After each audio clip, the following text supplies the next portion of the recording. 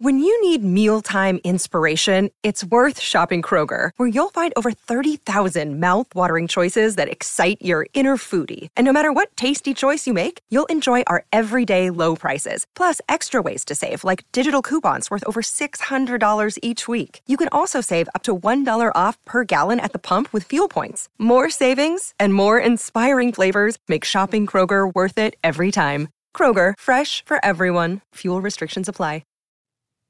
Chapter 7. My conductor led me upstairs into a passage which took us back to the bedchamber in which I'd slept during the past night, and opening the door next to it, begged me to look in. "I have my master's orders to show you your own sitting room, sir," said the man, "and to inquire if you approve of the situation and the light." I must have been hard to please, indeed, if I had not approved of the room and of everything about it. The bow window looked out on the same lovely view which I had admired in the morning from my bedroom. The furniture was the perfection of luxury and beauty. The table in the center was bright with gaily bound books, elegant conveniences for writing, and beautiful flowers. The second table, near the window, was covered with all the necessary materials for mounting watercolor drawings, and had a little easel attached to it, which I could expand or fold up at will. The walls were hung with gaily tinted chintz, and the floor was spread with Indian matting in maize color and red. It was the prettiest and most luxurious little sitting room I had ever seen, and I admired it with the warmest enthusiasm. The solemn servant was far too highly trained to betray the slightest satisfaction. He bowed with icy deference when my terms of eulogy were all exhausted, and silently opened the door for me to go out into the passage again. We turned a corner and entered a long second passage, ascended a short flight of stairs at the end, crossed a small circular upper hall, and stopped in front of a door covered with dark baize. The servant opened this door and led me on a few yards to a second, opened that also, and disclosed 2 curtains of pale sea-green silk hanging before us. Raised one of them noiselessly, softly uttered the words, "Mr. Hartright," and left me. I found myself in a large lofty room with a magnificent carved ceiling and with a carpet over the floor so thick and soft that it felt like piles of velvet under my feet. One side of the room was occupied by a long bookcase of some rare inlaid wood that was quite new to me. It was not more than 6 feet high, and the top was adorned with statuettes in marble, ranged at regular distances one from the other.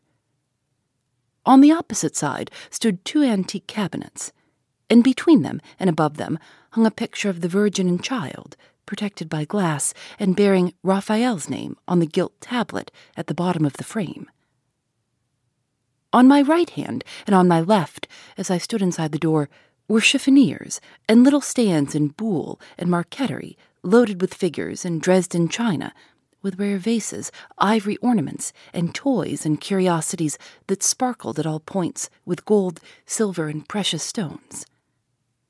At the lower end of the room, opposite to me, the windows were concealed and the sunlight was tempered by large blinds of the same pale, sea-green color as the curtains over the door. The light thus produced was deliciously soft, mysterious, and subdued.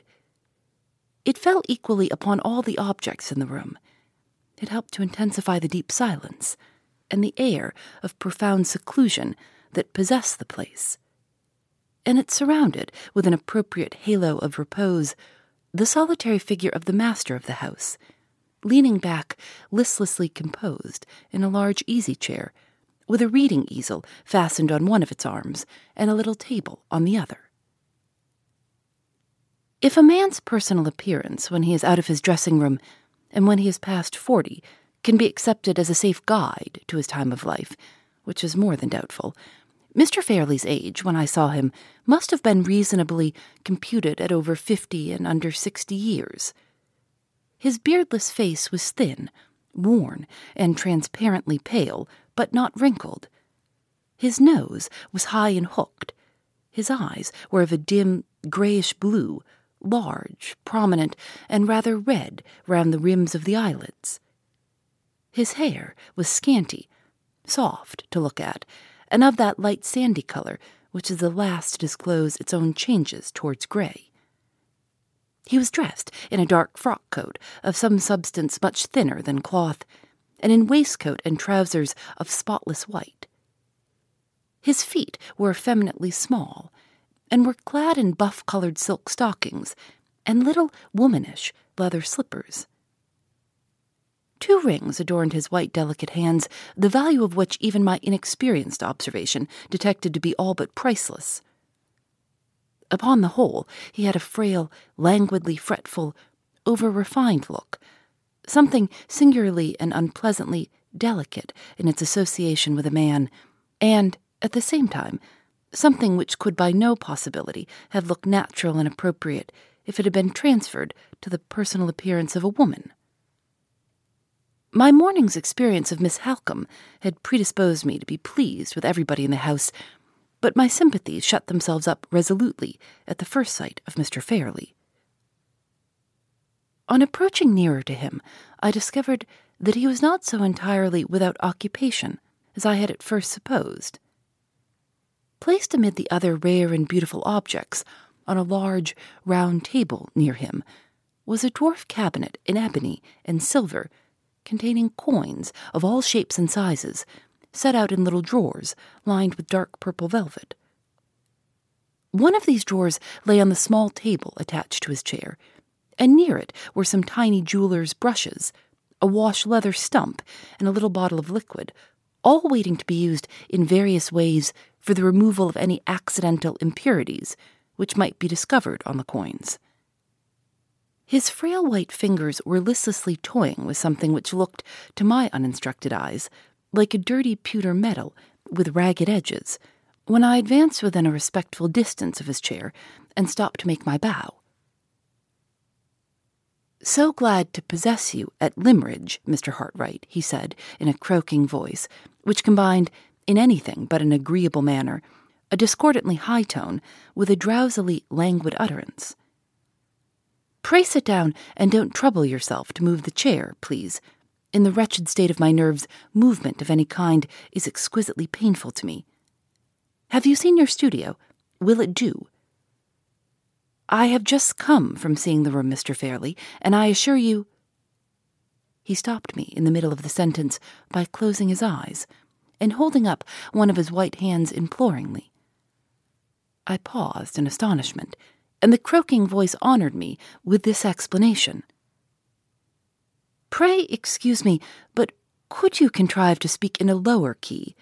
In the wretched state of my nerves, loud sound of any kind is indescribable torture to me. You will pardon an invalid. I only say to you what the lamentable state of my health obliges me to say to everybody. Yes, and you really like the room?" "I could wish for nothing prettier and nothing more comfortable," I answered, dropping my voice, and beginning to discover already that Mr. Fairley's selfish affectation and Mr. Fairley's wretched nerves meant one and the same thing. "So glad. You will find your position here, Mr. Hartright, properly recognized. There is none of the horrid English barbarity of feeling about the social position of an artist in this house. So much of my early life has been passed abroad that I have quite cast my insular skin in that respect. I wish I could say the same of the gentry, detestable word, but I suppose I must use it, of the gentry in the neighborhood. They are sad Goths in art, Mr. Hartright. People, I do assure you, who would have opened their eyes in astonishment if they had seen Charles V pick up Titian's brush for him. Do you mind putting this tray of coins back in the cabinet and giving me the next one to it? In the wretched state of my nerves, exertion of any kind is unspeakably disagreeable to me. Yes, thank you." As a practical commentary on the liberal social theory, which he had just favored me by illustrating, Mr. Fairley's cool request rather amused me. I put back one drawer and gave him the other with all possible politeness. He began trifling with the new set of coins and the little brushes immediately, languidly looking at them and admiring them all the time he was speaking to me. 1,000 thanks and 1,000 excuses. Do you like coins? Yes, so glad we have another taste in common besides our taste for art. Now, about the pecuniary arrangements between us, do tell me, are they satisfactory? Most satisfactory, Mr. Fairley. So glad. And what next? Ah, I remember. Yes, in reference to the consideration which you are good enough to accept for giving me the benefit of your accomplishments in art, my steward will wait on you at the end of the first week to ascertain your wishes. And what next? Curious, is it not? I had a great deal more to say, and I appear to have quite forgotten it. Do you mind touching the bell in that corner?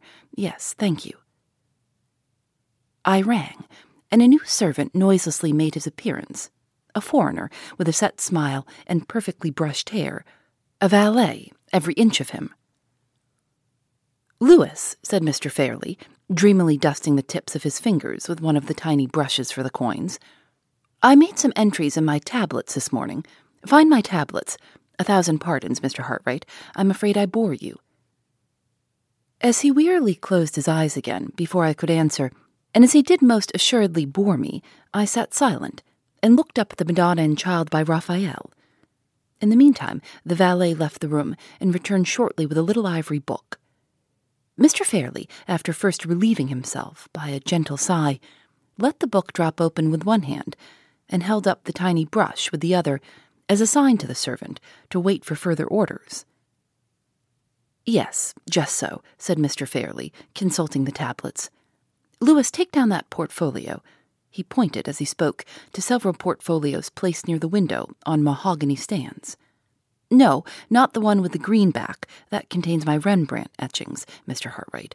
Do you like etchings? Yes? So glad we have another taste in common. The portfolio with the red back, Louis. Don't drop it. You have no idea of the tortures I should suffer, Mr. Hartright, if Louis dropped that portfolio. Is it safe on the chair? Do you think it safe, Mr. Hartright? Yes? So glad.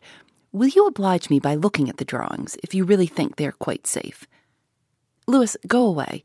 What an ass you are. Don't you see me holding the tablets? Do you suppose I want to hold them? Then why not relieve me of the tablets without being told? 1,000 pardons, Mr. Hartright. Servants are such asses, are they not? Do tell me, what do you think of the drawings? They have come from a sale in a shocking state. I thought they smelt of horrid dealers and brokers' fingers when I looked at them last. Can you undertake them? Although my nerves were not delicate enough to detect the odor of plebeian fingers which had offended Mr. Fairley's nostrils, my taste was sufficiently educated to enable me to appreciate the value of the drawings while I turned them over. They were, for the most part, really fine specimens of English watercolor art, and they had deserved much better treatment at the hands of their former possessor than they appeared to have received. The drawings, I answered, require careful straining and mounting, and in my opinion they are well worth— I beg your pardon, interposed Mr. Fairley. Do you mind my closing my eyes while you speak? Even this light is too much for them. Yes? I was about to say that the drawings are well worth all the time and trouble. Mr. Fairley suddenly opened his eyes again and rolled them with an expression of helpless alarm in the direction of the window. I entreat you to excuse me, Mr. Hartright, he said in a feeble flutter, but surely I hear some horrid children in the garden, my private garden below. I can't say, Mr. Fairley. I heard nothing myself. Oblige me. You have been so very good in humoring my poor nerves. Oblige me by lifting up a corner of the blind. Don't let the sun in on me, Mr. Hartright. Have you got the blind up? Yes? Then will you be so very kind as to look into the garden and make quite sure? I complied with this new request. The garden was carefully walled in, all round. Not a human creature, large or small, appeared in any part of the sacred seclusion. I reported that gratifying fact to Mr. Fairley. 1,000 thanks. My fancy, I suppose. There are no children, thank heaven, in the house, but the servants, persons born without nerves, will encourage the children from the village. Such brats, oh dear me, such brats. Shall I confess it, Mr. Hartright? I sadly want a reform in the construction of children. Nature's only idea seems to be to make them machines for the production of incessant noise. Surely our delightful Raffaello's conception is infinitely preferable. He pointed to the picture of the Madonna, the upper part of which represented the conventional cherubs of Italian art, celestially provided with sitting accommodation for their chins on balloons of buff-colored cloud. "Quite a model family," said Mr. Fairlie, leering at the cherubs. "Such nice round faces, and such nice soft wings. And nothing else. No dirty little legs to run about on, and no noisy little lungs to scream with. How immeasurably superior to the existing construction. I will close my eyes again, if you will allow me. And you really can manage the drawings? So glad. Is there anything else to settle? If there is, I think I have forgotten it. Shall we ring for Louis again?" Being by this time quite as anxious on my side as Mr. Fairlie evidently was on his to bring the interview to a speedy conclusion, I thought I would try to render the summoning of the servant unnecessary by offering the requisite suggestion on my own responsibility. "The only point, Mr. Fairlie, that remains to be discussed," I said, "refers, I think, to the instruction in sketching, which I am engaged to communicate to the two young ladies." "Ah, just so," said Mr. Fairlie. "I wish I felt strong enough to go into that part of the arrangement, but I don't. The ladies who profit by your kind services, Mr. Hartright, must settle and decide, and so on for themselves. My niece is fond of your charming art. She knows just enough about it to be conscious of her own sad defects. Please take pains with her. Yes, is there anything else? No? We quite understand each other, don't we? I have no right to detain you any longer from your delightful pursuit, have I? So pleasant to have settled everything, such a sensible relief to have done business. Do you mind ringing for Louis to carry the portfolio to your own room?" "I will carry it there myself, Mr. Fairlie, if you will allow me." "Will you really? Are you strong enough? How nice to be so strong. Are you sure you won't drop it? So glad to possess you at Limmeridge, Mr. Hartright. I am such a sufferer that I hardly dare hope to enjoy much of your society. Would you mind taking great pains not to let the doors bang, and not to drop the portfolio? Thank you. Gently with the curtains, please. The slightest noise from them goes through me like a knife. Yes, good morning." When the sea-green curtains were closed, and when the two baize doors were shut behind me, I stopped for a moment in the little circular hall beyond, and drew a long, luxurious breath of relief.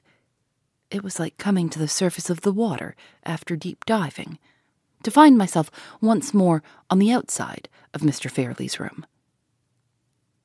As soon as I was comfortably established for the morning in my pretty little studio, the first resolution at which I arrived was to turn my steps no more in the direction of the apartments occupied by the master of the house, except in the very improbable event of his honoring me with a special invitation to pay him another visit.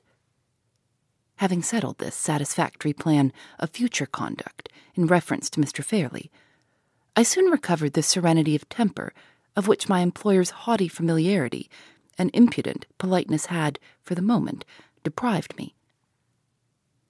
The remaining hours of the morning passed away pleasantly enough in looking over the drawings, arranging them in sets, trimming their ragged edges, and accomplishing the other necessary preparations in anticipation of the business of mounting them. I ought, perhaps, to have made more progress than this, but as the luncheon time drew near, I grew restless and unsettled, and felt unable to fix my attention on work, even though that work was only of the humble manual kind. At 2:00, I descended again to the breakfast room a little anxiously. Expectations of some interest were connected with my approaching reappearance in that part of the house. My introduction to Miss Fairlie was now close at hand, and if Miss Halcombe's search through her mother's letters had produced the result which she anticipated, the time had come for clearing up the mystery of the woman in white. Phoebe Reads a Mystery is recorded in the studios of North Carolina Public Radio, WUNC.